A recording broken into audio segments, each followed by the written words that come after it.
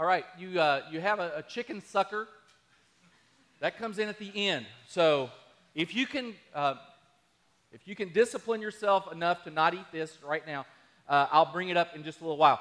We're going to kind of begin talking about chickens. So it'll make sense, hopefully, like in about 5 minutes you'll go, oh, that makes sense. So this is a little boy. Now, this isn't the actual picture of the little boy. This is a kid from Kentucky who went north. And you know that's not a kid from Kentucky because he doesn't have a mullet. But anyway, work with me on that. It's a good picture, so I thought I would use that one. Okay. He goes to school. He moves north. And, you know, northern people aren't the same as southern people. I've lived in Michigan. It's not the same as southern people. He's from Kentucky. He goes to class first day, and he finds himself in a situation where the teacher says, "What's your favorite animal?" You may have heard this story. If you've heard it at the end, laugh like you've never heard it before. Okay, so he goes to class. The teacher says, "What's your favorite animal?" And every kid gives their favorite animal. And when they get to this little boy, he says, "Fried chicken." She's not amused. And so she said, "That's not funny." But the little boy, he's writing in his journal. He says, "Well, it must have been funny because everybody laughed." And she sends him to the principal's office. And he said, "What did you say?" And he said, "Well, she asked me what my favorite animal was, and I said fried chicken." And the principal laughed, and then he told him not to do it anymore, and he goes back to class. Next day, the teacher said, "What's your favorite live animal?" And every kid's giving an answer. And this little boy says, "Chickens." And she said, "Why is it your favorite animal?" And he said, "Because you can make it into fried chicken." Again, teacher was not amused, although the students were. She sends him to the principal's office. The principal says, "What did you do?" He said, "Well, she asked me what my favorite live animal was, and I said chicken because I can make it into fried chicken." And the principal laughs and sends him back to class and said, "Don't do that anymore." Day 3, she says, "Who's your favorite personality?" And he says, "Colonel Sanders." Again, not amused. Okay. Now, there's a funny thing about chickens. They're actually, you've heard the expression pecking order. It's real. In the chicken world, they sort of organize themselves around a pecking order. If you randomly went to 10 different chicken farms and took one chicken off of each farm and put them in a pen together, within a matter of moments, there would be a pecking order. There's one hen that becomes hen 1, and hen 1 can peck any chicken she wants to. And hen 2 can peck any chicken but chicken 1. And chicken 3 can peck any chicken but chicken 1 and 2. It's kind of how it works. The one chicken you don't want to be is what? You don't want to be hen 10. That's bad, because if they're 10 and you're number 10, everybody can pick on you, and you can't pick on anybody. And it's really a kind of an odd way to do their little society, but that's the way it works. And it causes problems for people who raise chickens. Now, if I'm lying, I'm dying. This is absolutely true. There is a product that somebody figured out produces. It's called Peck No More. You rub it on the other chickens so they don't peck each other. It makes them taste bad. In fact, about 100 years ago, there was a guy who invented chicken specks. This is real. And they put these little glasses on the chicken so he can't tell or she can't tell if the other chickens are bleeding, because if they're bleeding, then they attack. It is brutal, and it looks like Elton John. I thought that's kind of funny. Now, there was a professor named Francis Ambrosia, and he writes this: "There have been, generally speaking, 2 different ways people have pursued a meaningful life in Western history: the way of power or the way of service and humility. And today we're going to talk about the way of service and humility. Because in Philippians, we're working through Philippians. We're in Philippians chapter 2. If you brought a Bible or if you want to look on your phone or your tablet, Philippians 2. It talks about the way of humility. Now, again, in Jesus' time, it was all about power. Today, very similar. We're going to look at it's kind of remarkable. You've heard that expression, the more things change, the more they stay the same. I think you're going to find it remarkable how in Jesus' world, it was all about power. And you're going to see some some obvious similarities between the way it works today and the way it worked then. I think it's interesting. But let's read the text. Now, Paul writes this letter. Paul was a guy who started churches all over the world in the first century, and he started a church in a town called Philippi, and he moved on, and when he writes this letter, he's in jail. He's been falsely accused and imprisoned, and he writes a letter to his friends back in this church to encourage them. Hey, let me give you an encouraging letter. And he writes this, it's 4 chapters, and it's great stuff, and this is part of it. In your relationships with one another, have the same mindset as Christ Jesus, who being in very nature God, did not consider equality with God something to be used to his own advantage. Rather, he made himself nothing by taking the very nature of a servant. He humbled himself by becoming obedient to death, even death on the cross. So every week we give a big idea. The big idea for today is that Jesus went to the cross for 2 reasons.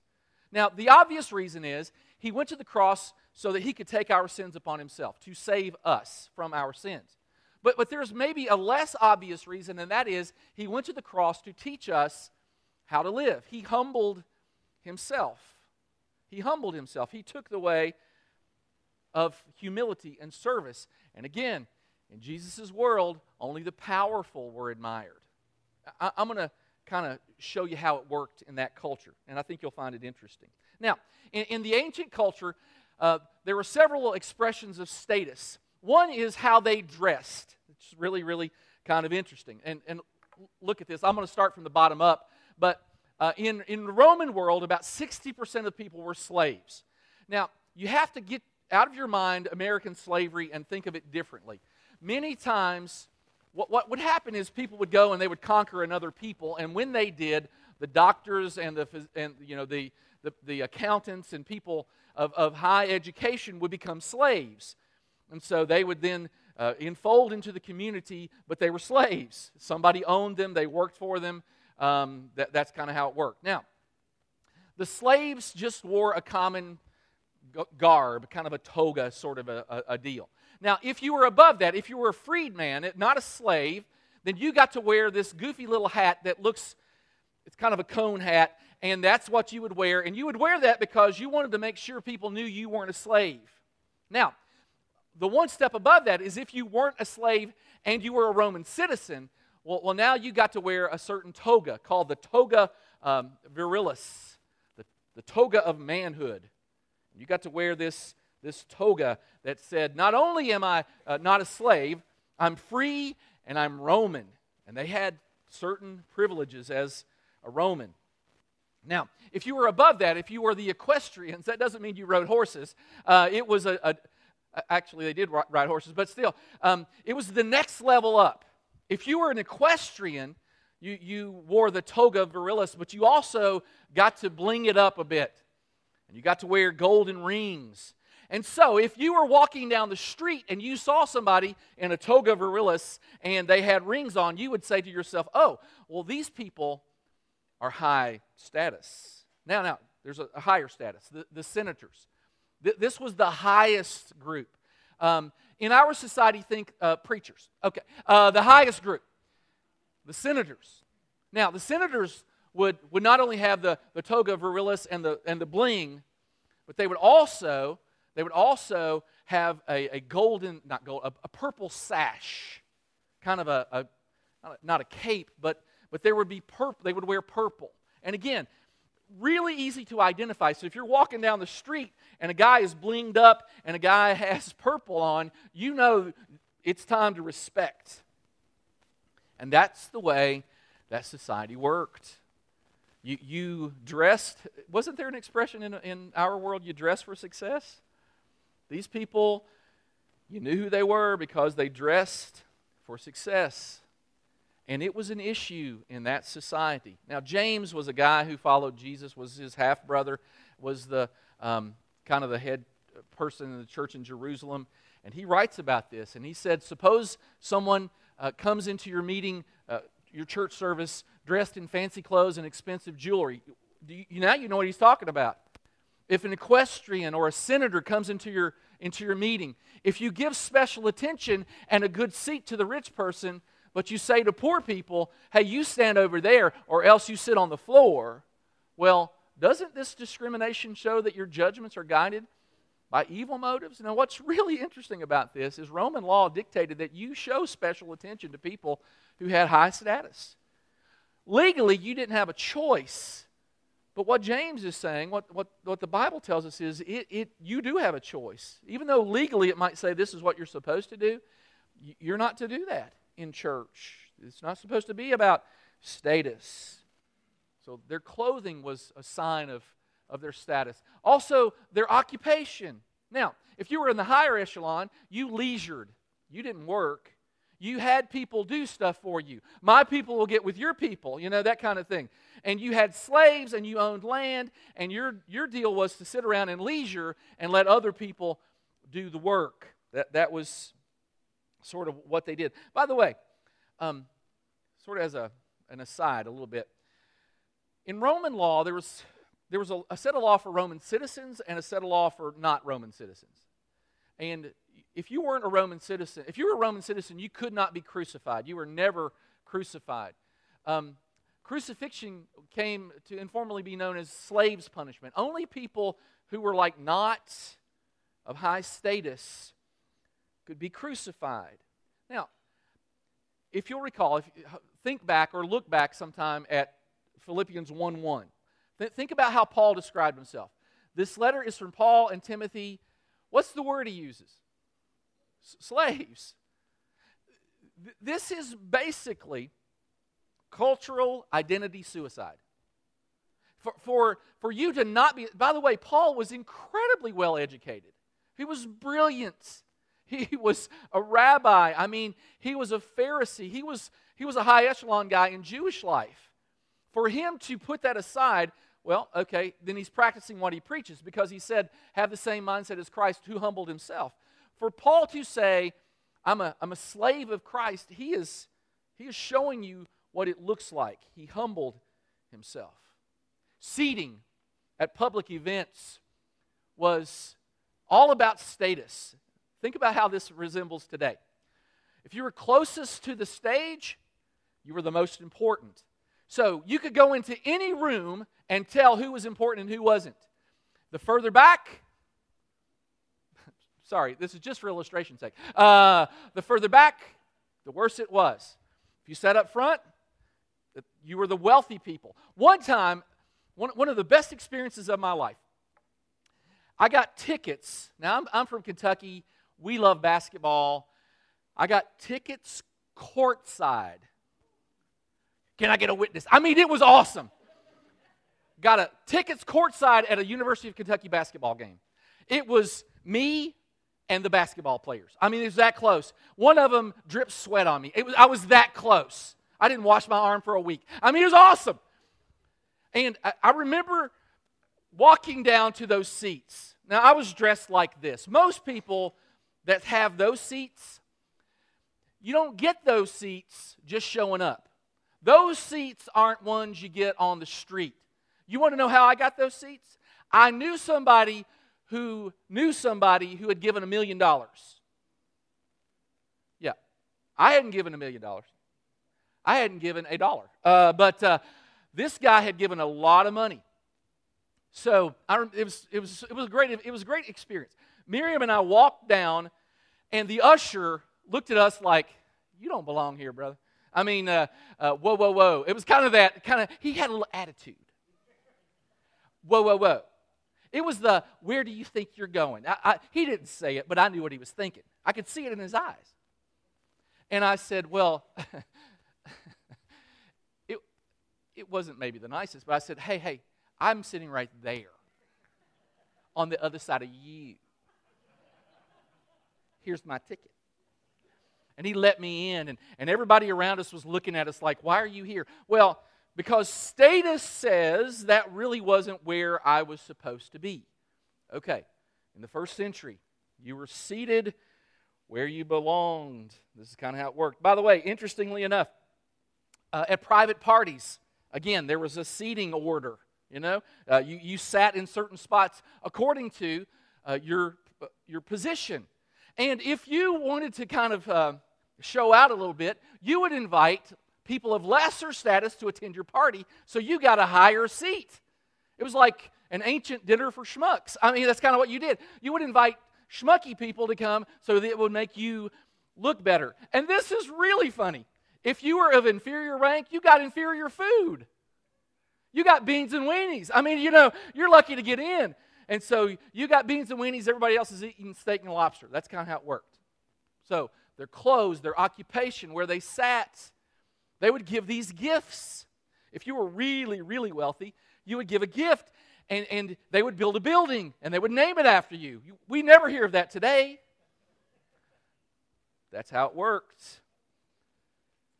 There was a guy named Plutarch. If I had had a son, Plutarch vest, has a ring. Anyway, Plutarch was sort of a historian, and this is what he wrote. Most people think that to be deprived of a chance to display their wealth is to be deprived of wealth itself. Interesting. Titles were a big deal. If you had a title, you were the senator or whatever. And so there was a guy by the name of Augustus Caesar, and he wrote a little memoir. It was called The Deeds of Augustus Caesar, penned by Augustus Caesar. Now, what I'm about to read for you and what you're about to read was not considered embarrassing in the time. But this is what he writes about himself. In my 19th year, on my own initiative and at my own expense, I raised an army with which I set free the state. 21 times I was named emperor. 55 times in my triumphs. These are little parades. 9 kings or children of kings were led before my chariot. That was humiliating. If you got captured and you were the king's son or you were the king, you walked in front of the chariot of the person who had conquered you. Very humiliating. The Senate voted yet more triumphs for which I declined. Very modest. I was highest ranked senator for 40 years. I held the office of Pontifex Maximus. All citizens, with one accord, unceasingly prayed in every holy place for my well-being. Well, sure they did, because you're a really, really great guy, according to you. Our friend Plutarch wrote a book, wrote a scroll at that time. It was How to Praise Yourself Inoffensively. That was the name of the book. And this wasn't deemed offensive. Now, it's sort of safe to say that humility wasn't really admired in the first century. Everybody, you have to understand the culture sometimes to understand the Bible. The culture was every man for himself. If I can step on your neck to get up to the higher rung on the ladder, this is what I'm going to do. There is a pecking order, and I'm going to do everything I can to get over on you to get higher up. Into this world, Jesus offers some better advice. He came and said, hey, there's a way for a more meaningful life. Now, I'm going to show you a text. This is so interesting. Jesus had disciples, 12 cats he hung out with, right? They were with him all the time. They saw how he dealt with people. They saw how he taught. They heard what he said, right? They were fans of his. 12 disciples. And a couple of times in the Bible, it records stories of when they're arguing about who would be the greatest, because that was their culture. And that's our culture. And this is what Jesus says to them. You know that the rulers in this world lord it over their people by the way they dress and by where they sit and by what they do and by the gifts they give. You see this. And everybody in the room, he's talking to his disciples, would have said, yeah, that's what we want. We're looking to climb the ladder. In fact, they had discussions around, hey, Jesus, who's going to be, we know you're really cool, who's going to be at your right hand? That's the most important position. Who's going to be at your left hand? We want those positions. He says, you know they lord it over their people, and officials flaunt their authority over those under them. Well, yeah, because that's where we live. We know that. But among you it will be different. Whoever wants to be a leader among you must be your servant, and whoever wants to be first among you must become your slave. For even I, the Son of Man, came not to be served, but to serve others, and to give my life as a ransom for many. And the phrase I want you to look at is, but among you, it'll be different. Not so. Not so with you. It's different with you. And Jesus was basically saying, not everything is as it appears. You've bought into, he's basically saying, you have bought into this notion that if you become wealthy or if you become powerful or if you have prestige, that is the ultimate goal in life. And he's saying, not so. Not everything is as it appears. There's an old story, I love this story. There was an African king, and he had a childhood friend, and this childhood friend was on his staff as the king, and the king was going hunting one day, and his childhood friend loaded his gun for him. They were out hunting, and when he must have loaded it wrong, for when the king shot the rifle, it backfired and it blew his thumb off. Now, the childhood friend had this sometimes annoying habit of finding the good in every situation. And so even when his thumb blew off, he says to the king, "This is good." Well, if I'm the king and I just blew my thumb off because you made a mistake, I don't see this as good. And the king didn't see it as good, and he got a little frustrated and angry, and he threw his childhood friend in jail. About a year later, the king is out hunting again, and he goes to a place where he knows he shouldn't go. He is captured by cannibals who tie him up. They build a fire. They're about to roast him. Roast the king over an open fire. That's kind of what they're going to do. But as they are prepared to throw him on the fire, they notice that his thumb is missing. And they're very superstitious, and they're not going to eat anybody who's not whole. Which, just a little aside, as your pastor, if you're ever caught by cannibals, cut something off. That's what you're going to want to do. And they let the king, that was free, by the way. They let the king, they released him, and he went back, and on his way back home, he's thinking to himself, "Oh my word, I threw my friend in jail, and basically he saved me." So he goes to his friend in jail, and he said, "Here's the story, this is what happened.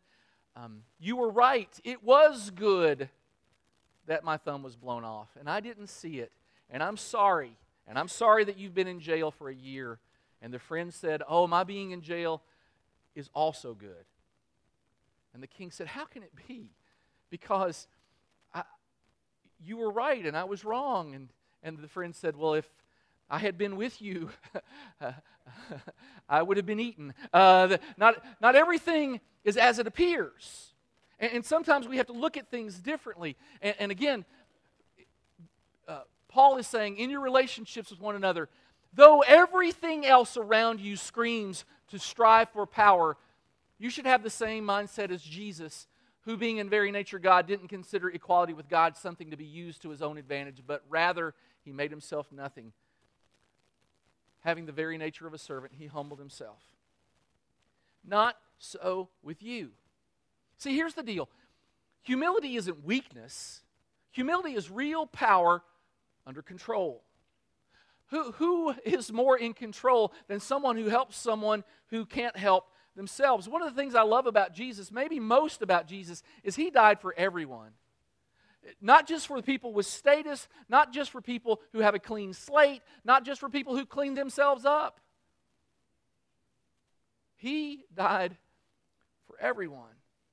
In fact, the only thing that keeps a person away from God's favor is pride. James talks about this. God opposes the proud. He gives grace to the humble. Therefore, humble yourselves before the Lord, and he will lift you up. Pride is a funny thing. Pride causes us to do really odd things. We break into odd behavior.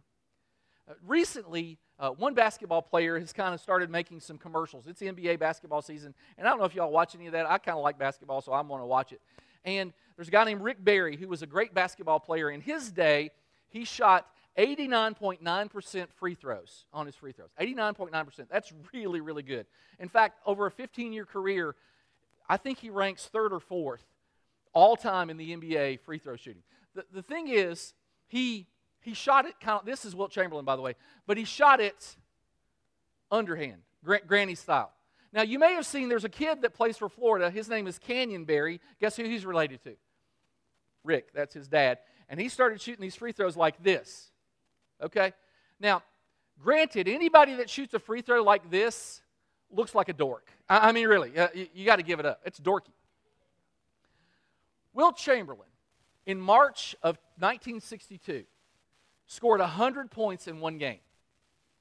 The night he scored 100 points in one game, he was a notoriously bad free throw shooter. But 1 year, he started shooting free throws like this.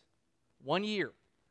The year he scored 100 points in one game. That game, would you like to know what he shot? He was a career 50% free throw shooter. You want to know he shot that game? He hit 28 out of 32. Now, after 1 year, he went away from it. And this is a quote.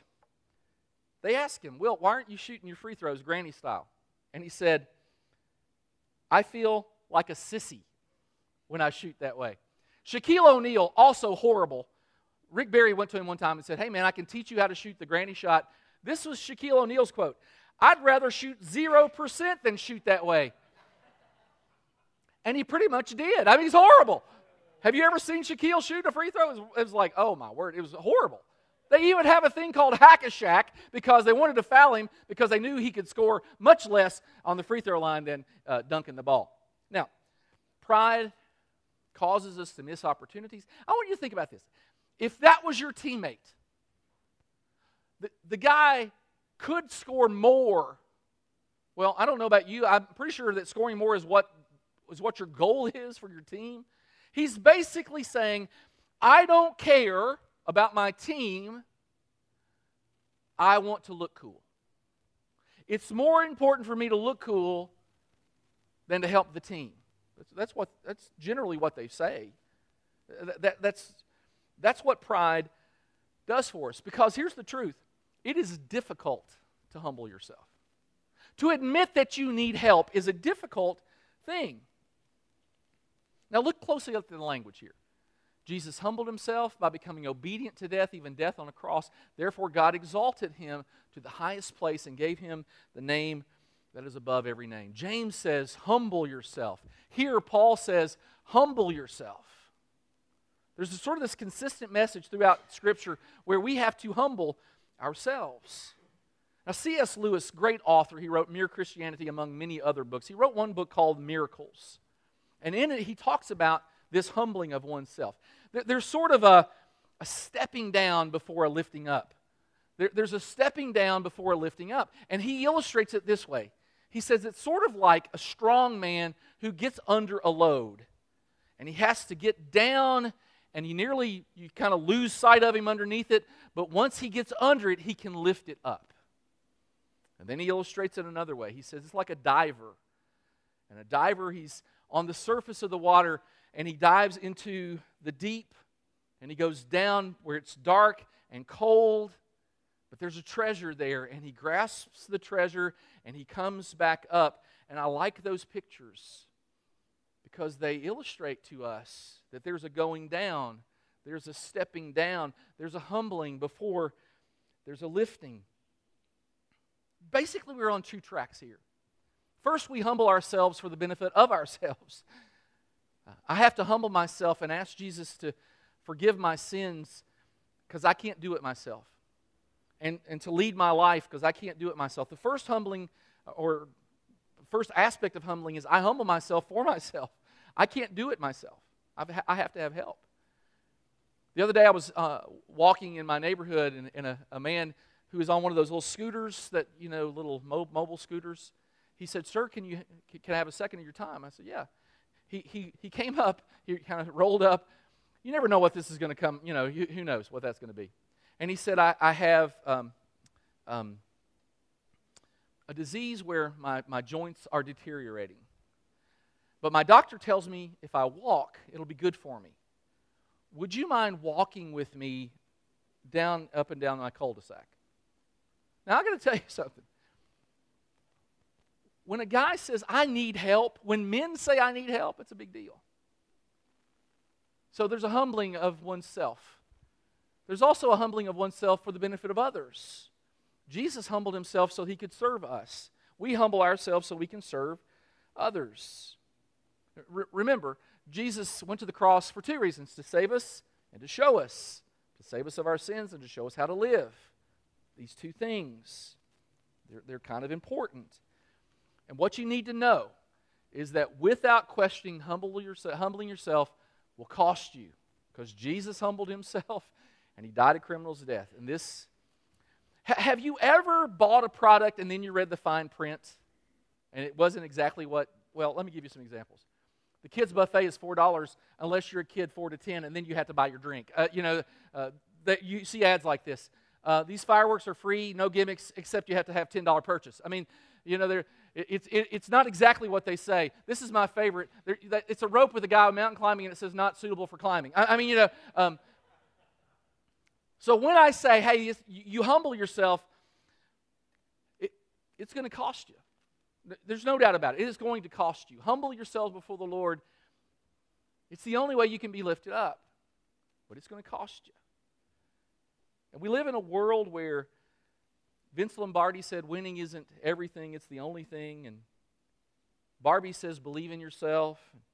Malcolm Forbes says he who dies with the most toys wins. Ricky Bobby says if you're not first, you're last. Shake and bake. That's right.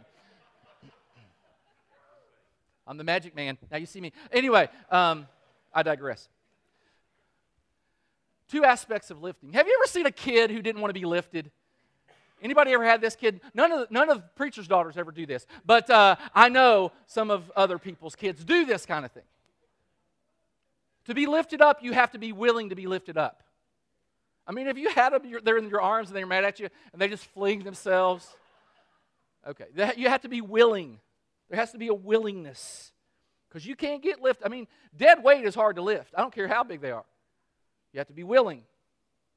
And you have to decide, I'm going to humble myself. Is it worth it to me to receive forgiveness and eternal life in the future and the present? And is it worth it to humble myself and to receive purpose in the now? Because humbling ourselves affects now, it affects our future, and it affects our eternity. Am I willing to humble myself for that? The second aspect of it, of lifting, is there has to be the ability of somebody to lift us. If I'm on the ground, this happens sometimes, at least my 10-year-old offers to pick me up. That is just, it never works. She's a weak little punk and never helps me one iota. I can't get up. I mean, I'm still down, and she's trying to lift me up. And she's making an effort, bless her heart. It's just pathetic. And she can't make it happen. Here's this cool verse. By his power, God raised the Lord from the dead, and he will raise us also. The one offering to lift us up has the ability to lift us up. If I'm willing, he's able. If I'm willing, he's able. And he proved it. Easter, 2,000 years ago. If he can raise Jesus from the dead, he can lift you up out of anything that you're involved in, any place you are. That's the beauty of the message of Christ. If you're willing, he's able. Now, I gave you the chicken sucker. Don't be chicken. I give you this, we're going to close with this. Don't be chicken. Don't be chicken to humble yourself and admit you have a need. Don't be chicken to be different than other people and to serve rather than to be served.